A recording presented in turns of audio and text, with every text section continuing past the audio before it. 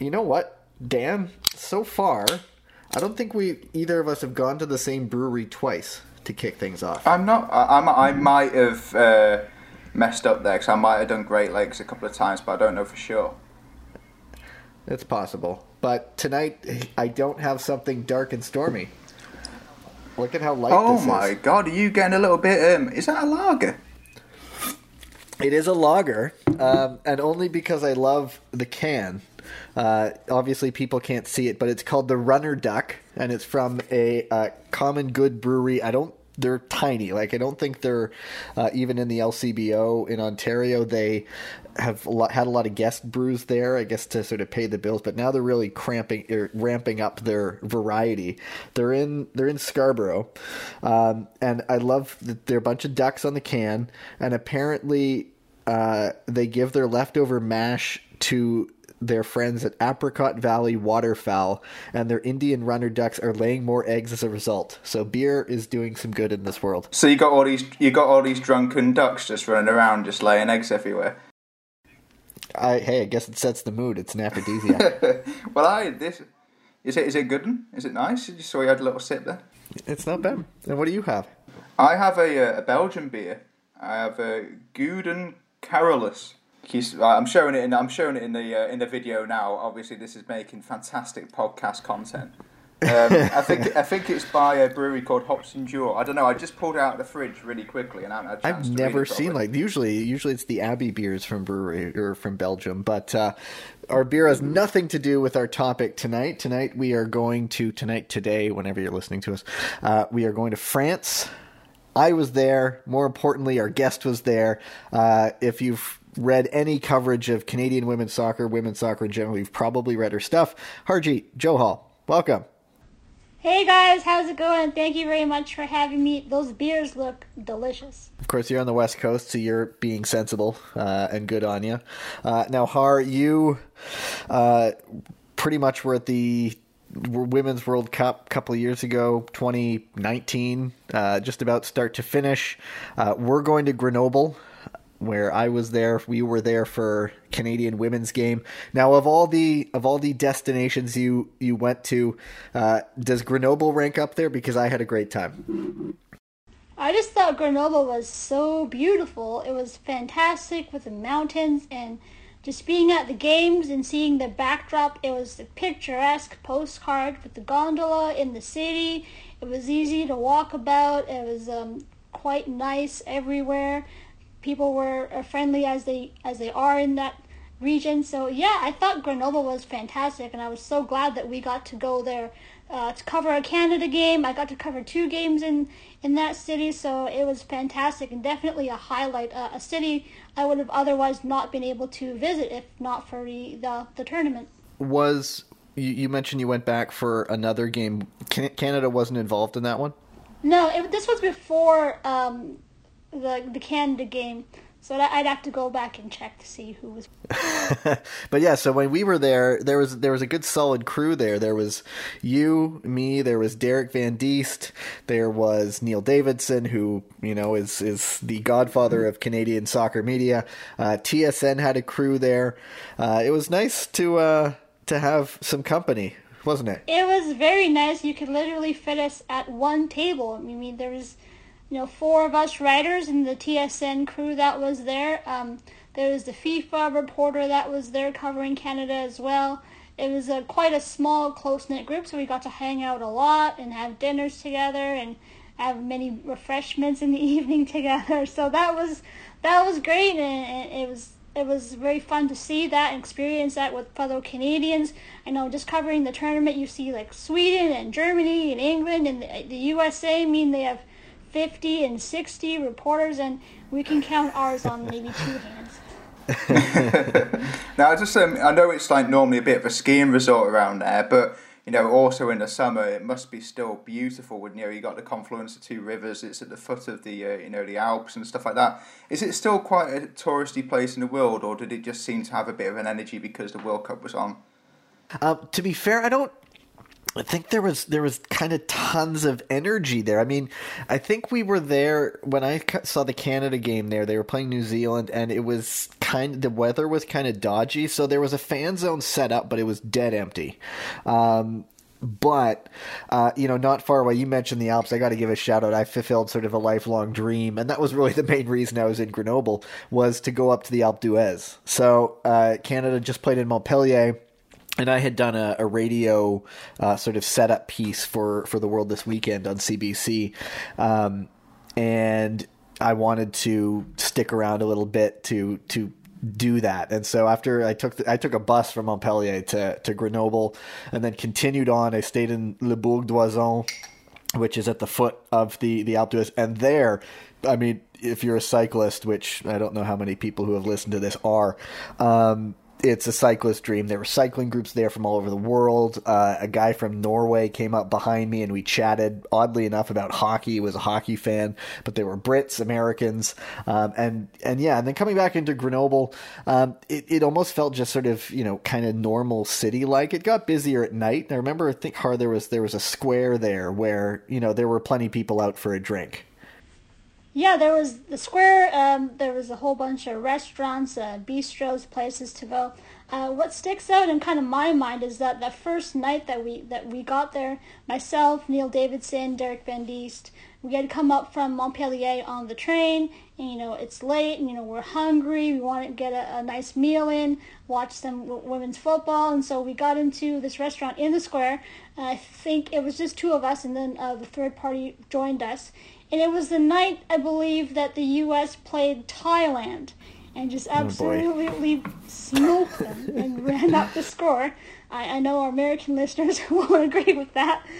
But it was absolutely pouring buckets that night. It was raining sideways all over the place. It was about 15, 16 Celsius. I thought, oh my God, it's summertime and this is Vancouver November weather right here. And then we go in to have our dinner, and I'm so hungry. I want to watch the game, have a nice meal. And I ordered, I believe, steak tartare. And I get this steak, and I'm thinking, I get a nice, delicious steak to dig into. Not quite. It's not that. And it had a fried egg on top, and I was less than pleased. And as I learned throughout the tournament, if you think you're ordering one specific food, you may be getting something else. And obviously the French are just incredible at food. They do it properly over there. I mean, what did you have over there, Gav? Are you tucking into a little bit of duck or anything like that? I wasn't. I think I'd introduced Har to the French taco in Montpellier, which I don't think was your favorite, but it was mine. It's the ultimate drunk food. And Grenoble apparently is one of the spots that claims to have owned it, along with, I believe, Lyon. But, I mean, it's you take tortilla and then you put, you can put kebab meat. You can put, I think I always had, some sort of breaded fried chicken. And then, some really good sauces. And then they're, sort of like a kebab, but then it's like shaped like a square and they put it, I think, in a panini press. And I mean, I wish they were popular in Canada. I think the O Taco, which is one of the brands, is now in New York City. But, I mean, if you're drinking, it's just fantastic. Other than that, I think then I was being really frugal, and I just go out, get, myself a cheap bottle of wine, bread, cheese. There was an indoor market near me and all these just local cheese makers. And, I'd chat with them about, what was good. And they'd come back with just these little rounds of goat cheese, which were just outstanding. And then, I think I had made something with, what was it? Forest asparagus, which looked completely different from our usual asparagus. And I was curious about it, and I cooked with that. And I think by then I was just cooking on my own, so I wasn't much going out unless it was for French tacos. But I don't know, Har, what were you having by then? Okay, Gavin, I don't know where you were going or what kind of food repertoire you had going on in France, but I didn't have any of that. There was no trips to the market to get nice little cheeses and little sandwiches and asparagus and all that. I mean, I remember coming back to the games at, 2 in the morning and having yogurt for dinner. So I wasn't experiencing what you did. I do remember when we went for the O Tacos in Montpellier, we brought them back to the Canada Hotel. And again, I was not pleased with the food. I do not think that crisps should be inside a taco or a burrito. And so I did not fancy that, and yeah, that was another pitiful food decision. But yeah, I did not have the food tour that you did throughout the tournament. Did you say there are crisps inside this taco? Yes. I believe there can be. Yeah, it's sort of like not a, yeah, well, I mean, your standard, kebab, which you can get all over Europe, or shawarma here, you can get with fries inside too. Oh, okay. I thought, because I was about to think, I thought you meant, when I sometimes make a sandwich at home, I'll make a nice ham and cheese butty and put some, some salt and vinegar, Miss Vicky's in there or something like that, give it a bit of crunch. Oh, yeah, no, not those kind of chips, but like fries. Oh, okay. I'm from the land of chip butty, so I'm all over that. I have some chips in that for sure. I'm pretty sure Pittsburgh do something like that as well. There's like a famous shop there where you get fries inside a butty. I don't know. Hey man, it works for me. Yeah, absolutely works for me as well. I mean, can you get this kind of nosh inside the ground as well? Like I remember it being basic, like ultimately basic hot dogs or like in sausages. The press box in like the cafe that they had, or do you mean yeah, I think I went stands? down. I think I went to the concessions, and it was your very basic, disappointing stuff. No, I didn't go to the concession stands. I mean, it would have taken an hour just to go up and around and down and around and through and then back to my seat. I remember they had a cafe set up in like the press dining area in some of the venues, not all of the venues, and not at the start of the tournament. And if you were able to get there on time before the food was all gone, you got some good food, some decent food. I remember in one city, it was so hot by the end of the tournament. It was 40 Celsius. I mean, the train tracks were melting in the country. And I arrived at the stadium, and I just wanted this nice cold bottled water. There was a bottled water refrigeration thing in the press room. Of course, all the water is warm. So I take one of the warm bottles, I go to the cafe, and I say, can I kind of exchange this, switch this for one of your cold bottles? And so, of course, no, I have to pay for the cold water. I can drink the warm water that's been sitting there all day, but if I want cold, that's going to cost me. That is harsh. That is really harsh. I mean, and talk me through the stadium itself, because you alluded to it before, Gav, that it's got beautiful views and stuff. It also looks really fascinating architecturally as well. Just a nice little ground. Like, if you could just describe that. I remember it was beautiful. You could see it. You can see it maybe a little bit peeking through the city. It was close to kind of the city center, so I remember walking there a couple times. I know you can take the tram there. It was just, breathtaking. I think we had to go around and kind of through to get to the press entrance. But then once you climb up to the press box, the beautiful mountains in the backdrop. Architecturally, it's a beautiful design, I thought. It doesn't look like there's a bad seat in the stadium to watch the match. So, yeah, I would recommend, even if you're in France, just go see, a French football game there. It was fantastic, and I thought, it was one of the marquee stadiums that we all got to go and see. I know John Tannewald from Philly, who we've had on before. I think he's a fan of the Grenoble men's team, and he's wanted to get a kit for a while. And apparently, it's impossible to get in North America. But had I known at the time, I might have tried to go looking for him. But one thing that I know is really cool, Har, is the cable car that we can see it from the stadium, and I think the nickname is the Boule, and it was each city had their own logo, and that was the one for there. And at the stadium, each stadium had their own like little collectible Coca-Cola cups that you could get, and that is the one I came home with. Apparently, some of them even said like the game number, but I hiked up, you got, and then came down with you. Was it easy? What was the ease to get on the way up? Because I remember it was easy coming down. It was easy. There was maybe one person in front of us. There was no lineup. I walked there. I met Derek there, and then we took the tram up to the top to see Grenoble from down below. Yeah, it was easy to get to. I don't think it cost very much. We may have even been able to use our FIFA passes to get on there.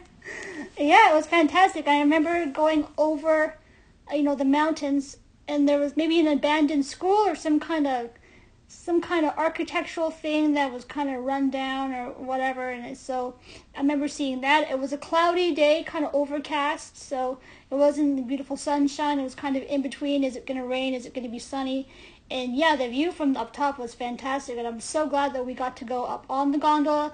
I mean, you raced up the mountain, so you met us there in no time flat. So yeah, it was great that we got to do that. I remember it was a humid day, and I was sort of soaked by the top of it. And it was then, I think when we were on that, just sort of looking around, that we were reading a few of those signs, and I hadn't even realized that they were an Olympic host once upon a time. I think it was the 1968 Olympics, and it was just sort of, I think I remember standing there being like, now, where would things have gone? Like, I couldn't remember, I think venues, sort of mountain events were held, off a little bit. But, yeah, it was sort of weird. Like, it didn't look like it was, your typical Olympic city in my mind. Of course, it had been a while, but it was a small city. Oh, yeah, it was definitely small. I mean, it wasn't like I don't even think it's one of the biggest cities in France. And so once kind of the restaurants shut down and, it's pretty empty. So... yeah, there was not a lot of people. I think maybe the tourists that were there were just there to see the Women's World Cup. I don't know that a lot of other people go and see it. Maybe it's a more populous place in the wintertime. I don't know, but yeah, I thought it was great that we got to go and check it out. And yeah, Wikipedia says it's only about 150,000 people, so it's not a big spot at all. And I'm surprised that Jonathan's have found a Grenoble for they don't really have an incredible football history. They produced a few good players like Yuri Georgiev, Olivier Giroud, Gus Poyet, and less impressively, Sofiane Feghouli. But otherwise, I feel like it's a bit more of a rugby town. That's what I've always thought about it. I think they've got one of the oldest teams there. So, were that many people bothered about having a big football event in the town? I remember it being, it was 15,000, and, in a 20,000 seat stadium. I remember it being, fine. And, like I said, I wasn't doing much work at that point, but, I was asked, by one outlet who I've done some stuff for, and it was just like, because I think people had been complaining about organizers not really caring, or there were some issues with that. And I remember at one point, I think it was Sophie Schmidt, I'm like, have you guys felt like what's the feeling? And she was just like, it's fine. Like, we've had a good time. I don't know what else they were going to say, but, it felt, well enough supported. I mean, I wouldn't say it was fervor, but I don't know what your impression was, Har. I kind of felt that it was maybe hard to know that there was a FIFA Women's World Cup going on. Not even in Grenoble, but most of the venues, the cities that were hosting games. I didn't think there was enough signage. I didn't maybe think there was enough happening in the fan zone. I remember being in one city and they were still building and constructing the fan zone while the tournament had already been undergoing for a while. So I think it could have been better. I remember going out to cover the Team Canada practice, and I think we were all sequestered in our little the little change room with a very bad Wi-Fi, and you wouldn't know that Team Canada is practicing in Grenoble or just outside the city in this beautiful backdrop. I mean, unless you kind of saw the team buses with the logos parked outside the hotels or the training pitch, you'd be hard pressed to know that the tournament was going on. So for the fans and the people that live in those cities, I would like to think that they bought tickets and they went and saw some games, but I wouldn't say it was a raucous, rocking, crazy, really well-together crowd. I think they supported the games that they had, but I wouldn't say that the cities went out of their way to kind of make it a big, huge deal that it really should be. I do remember walking to the stadium because it was right near where the Airbnb where I was staying. I think I walked by the library, and I think they had, it was like they had a banner advertising like, yes, we have the World Cup, but read up on the history of women's soccer in France. I was kind of like, well, that's something. That's kind of cool. But compare it to 2015, and you can't. I mean, better than anyone how, crazy that one was. Yeah, it was definitely night and day. No, it's a surprise that they didn't make more of a fuss for it, because obviously, France, as European countries go, is a little bit more advanced with women's football, and Lyon is such a marvellous team as well. I'm surprised they didn't make a bit more of a fuss of it. I mean, were there quite a lot of travelling fans at the game you went to? I would say there was, in terms of the Canadian fans. I met Canadian fans in all the cities where we we got to watch them play. Maybe not Paris, because Paris is so big, but yeah, I met friends in, Montpellier, in the courtyard, having a few beers with them before or after the game. I remember seeing Canadian fans, they would post the Voyageurs where they're going to meet up and, get together. So you'd go and say hello and, hey guys, enjoy the game, and you kind of chat with them for a little bit. And yeah, I think from that perspective, yeah, there's Canadian fans, but I think, Canadian fans, we travel well, but we're nowhere near the level that you have, whether it be US or Netherlands or England or Sweden. I mean, those countries are also a lot closer, so it's easier for them to travel. So I think there were Canadian fans, but maybe not in a huge way that you might see with other nations. I do remember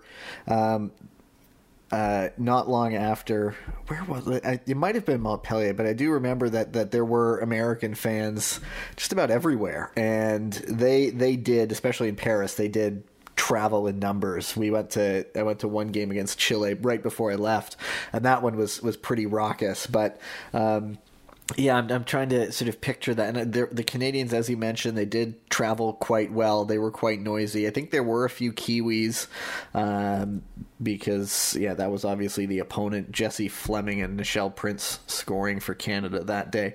But I got the vibe that there were people who were genuinely curious about it. I mean, you mentioned France, Dan. I think if France was playing, it would have been packed because that team really does draw wherever they play at home in France. But, it's sort of your general kind of, like any World Cup, Women's World Cup, where men's or women's, where if it's, two teams that aren't the hosts or where anyone really has any skin in the game, they'll draw, but it might not be spectacular. Did you take the public transportation out to the training ground? I may have taken an Uber to get there, or maybe with another reporter. I think I did take the tram back. I just remember it because that training ground, I think it was at the university. The day I was there, it was one of the nicest days. It was just a postcard of, It was so beautiful. I saw photos of it on my phone. Oh my God. It's breathtaking. I remember we were looking around the mountains, and I think we spotted one of those stereotypical meadows at the top of the mountain where there were no trees, and we'd be like, oh, there's a tree to sit under. And anyway, I asked about the public transportation because that's what I took, and I've regaled Dan with my freelancing adventures, and the tram went right there, and you're going through this beautiful, the Rhone Alps of France, countryside, not quite countryside, but through the town. And it was so convenient and, of course, affordable. And that's the part of the joy about going to France, is that a lot of cities, it's so easy to get around. I remember distinctively going to the New Zealand practice, which I underestimated how far it was. I thought maybe I could take a tram to a certain area and then kind of walk, but then, I don't know, the tram wasn't running, or maybe it was a Saturday, or I don't know. So I thought, it doesn't look so big on the map, I'll just walk there. So I walked, and I walked and went all around, and then kind of over a bridge and kind of along a highway, and then kind of through a trail in a forest, and then up and over, and then there was some kind of park and athletic center, and they were training on one of the pitches in there, so I found it. And so, I got my interviews done, got some quotes, and I really didn't want to walk back. So I think you maybe remember Amy. She was there covering it for, I believe, maybe a Spanish outlet. I'm not quite sure. And so they're like, we'll give you a ride. And I'm like, oh, God, thank you. I don't have to walk back. So they're driving along, and then we're going past the route that I took, and they're like, wait, you walked all the way here? I'm like, no. See that way down over there? That's where I walked from. It does sound like a beautiful place to walk there in general, and obviously, Gav, it sounds like you explored a little bit. Did you scratch that naturey itch while you were there? Not particularly. My part was my bike. It's kind of cool where, when I get up to the top of the Alpe d'Huez, they advertise 21 switchbacks on the way up. there's actually 22, because they count down, and then you get down to 1, and then there's like a hey, you did it, but then you keep going and you do the official Tour de France, and there is a switchback 0, and you only know it if you read up about it in advance. And so I did it, and that's when I just sort of sat, got a few pictures, soaked it in, and then I went back down to the fake finish line, and I sat. And, I had again, surrounded by cyclists from all over the world who were doing it. And I think I actually woke my wife up, phoning her, being like, hey, I did it. And she was like, okay, fine, I'm going back to bed. In that exact tone of voice, by the way. But, I had my bowl of soup, my bread, and I was just sort of sitting, enjoying it. And I got a polka dot jersey T-shirt for the King of the Mountains. And then when we were in the news conferences day before the game, Canadian coach Kenneth Heiler-Muller walks in and he goes, like that. And he's like, which mountain? I'm like, Alpe d'Huez. And he's like, oh yeah. And then Tom Sermanni, who had I actually known because he was an assistant once upon a time to John Herdman, he recognized me. We said hello, and he's like, I like that. I went, yeah, thank you. I earned it. Sorry, my knowledge of the Tour de France is terrible. But I watch it on TV occasionally just because the scenery is so beautiful. But does it pass through Grenoble quite a bit? Not quite a bit. The route changes every year, and it's actually been several years that the Alpe d'Huez hasn't been on the route. I think Grenoble did recently have a stage starter finish, and what was cool about the 2019 is that my work was done. Like, I was just messing around and annoying the real journalists like Carr there, and so. When I was after Canada trained, not far away, literally one stop was a town called Voiron, and there is a major Tour de France warm-up race called the Dauphiné, the Critérium du Dauphiné. It's a stage race. Pretty much all the big names are there, and so I was like, you know what? I'm gonna go. And so I hop on the train. It being France, it was easy. I get off. I walk around, and it was so cool. You see the sprint finish. I actually just sort of snapped a few pictures of guys coming down. I'm like, oh, there's some big names in this race. And I remember quickly befriending the physio of one of the teams who had a Canadian on it, in sort of the hopes that I'd get to chat with them. And what was extra cool is that all the teams have their buses, and fans can just walk up and down, and kids were getting water bottles handed to them after the race, some bidon that they were using. And there are all these ridiculously expensive bikes, and guys would do quick warm downs and then, hop on the bus and they drive to their hotel. So that was cool. It was really, because that was my first time sort of being in that. I used to race in BC at a very low level once upon a time, but being around that kind of environment was really quite neat. But, Grenoble sometimes. I mean, you're in that part of the world quite a bit because those mountains, those Alps, quite often are put into the route. But yeah, I'm excited for when the Alpe d'Huez gets back in, and then I can be like, yes, time for me to break out my expertise of riding that mountain myself. But so Hart, you went back, I believe, to Grenoble. You said a second. Were you there before? Were you there after? I had arrived, I think, after Canada's first game in Montpellier, and there was another game that I think it was maybe the same day that I arrived. So what was the vibe like being, you didn't have a game to cover and you were just sort of enjoying it? It looked like, anyway. So what was it like? Yeah, what was it like for a game not involving Canada for once? Did you get to sort of appreciate more? Because we often sort of chat that we often forget the game entirely. It's all about the atmosphere. Did you actually get to sort of soak it in a little more? I was a little more relaxed. It maybe wasn't a huge game for me because it's not the country that I cover. I'm not as familiar with the team, so I remember taking a lot of photos because I just arrived at this beautiful, breathtaking stadium, and it was a beautiful sunny day there, and so I remember taking a lot of photos. I think I did a small story off that game, just about the pace and how it's a great opportunity for these two teams, and we're still in the group stage, so I believe it was their second game. And so I remember just kind of taking the sights in and oh, there's a football game going on here as well. So Yeah, and it was good to just kind of get a look around the stadium and kind of anticipation of that Canada game, because as you know, finding the press box, getting your tickets, going through security, if you can do that at a stadium before another game, you really have a leg up, your advantage. So maybe a bit of a scouting expedition from me there. And you went all the way to cover New Zealand. I didn't, but Tom Sermanni, I have my own thoughts on him because I know him a little bit from we've shared a cab once in my life. What was it like covering him? Oh, he's so excited. He's so happy and full of life. I think he may have even given me a hug. So yeah, he's super friendly. And then we saw him again in the press conference maybe the next day or the same day, and he remembers you like he remembered me. And so he's a good quote. He maybe says stuff he shouldn't say, which is great for our job.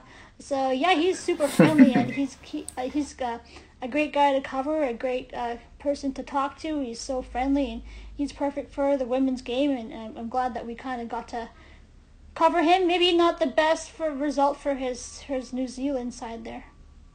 Yeah, what have we missed, Tara? Is there anything? What about Grenoble?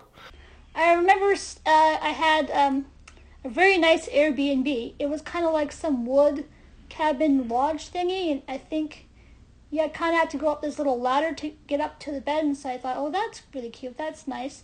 I think it was on the second day. I like to get up, I'd like to have a nice cup of tea before I head out the door. And for some odd reason, I think I blew a fuse in the apartment condo. And I had no idea why, the tea kettle and why nothing was working. And so I sent the host a message, and this isn't working, and I don't have time to fix this. I have to go to a press conference or a training. So I think they finally sent someone in to fix it while I was gone. I think it turned out to be the tea maker that was on the fritz, so that's kind of why it went out. And I was not pleased, but I couldn't have tea for the next few days. But yeah, that was a beautiful place right in the city center. I remember Neil and Derek dropped me off when we got off the train from arriving in Montpellier. And I didn't realize this at the time, but a lot of apartments and condos and Airbnbs in France, if you have a suitcase, you best hope that it's small. Because if you have to lug it up 5 flights of stairs, that's not fun. And my suitcase was as big as me. As you know, Neil, he volunteered to be my Sherpa throughout the tournament, so he lugged it around for me on the trains and whatnot. But I had to go up these windy, swirly stairs, lugging the suitcase one step at a time. Oh my goodness, I did not anticipate that. And it's France, so there's no tons of people coming to help you or anything. You got to do it by yourself. Neil is a gentleman for that. I know he's often kind to offer help any way he can. Yes. We pay him in Budweisers. What do we think, Dan? Yeah, I think we've wrapped up Grenoble very well, and had a little dish dash elsewhere as well, which is nice. That's perfect. So, Har, thank you for joining us and allowing me to reminisce a little bit about Grenoble. Now that travel is a maybe on the horizon, we can maybe start thinking about something again. Yeah, thank you very much for having me on your podcast. I'll have to go back to Grenoble one of these days as well and experience all the things that you got to see and do there. Yeah, the indoor market, man. I was lucky. I was staying right near it. But Dan, are you finished your beer? Yeah, it's actually not bad at all. Yeah, and I think it's what percentage is this thing? 8%. So it's a little bit pokey. So I can feel it a little bit. It's quite nice. A nice little Tuesday night treat. There you go. Now you go off and have a good evening. Mine, of course, was a lager, so it went right through me. Anyway, but Dan, we'll see where we come up with next. As always, everybody, those who do listen, thank you for listening. Okay, thank you.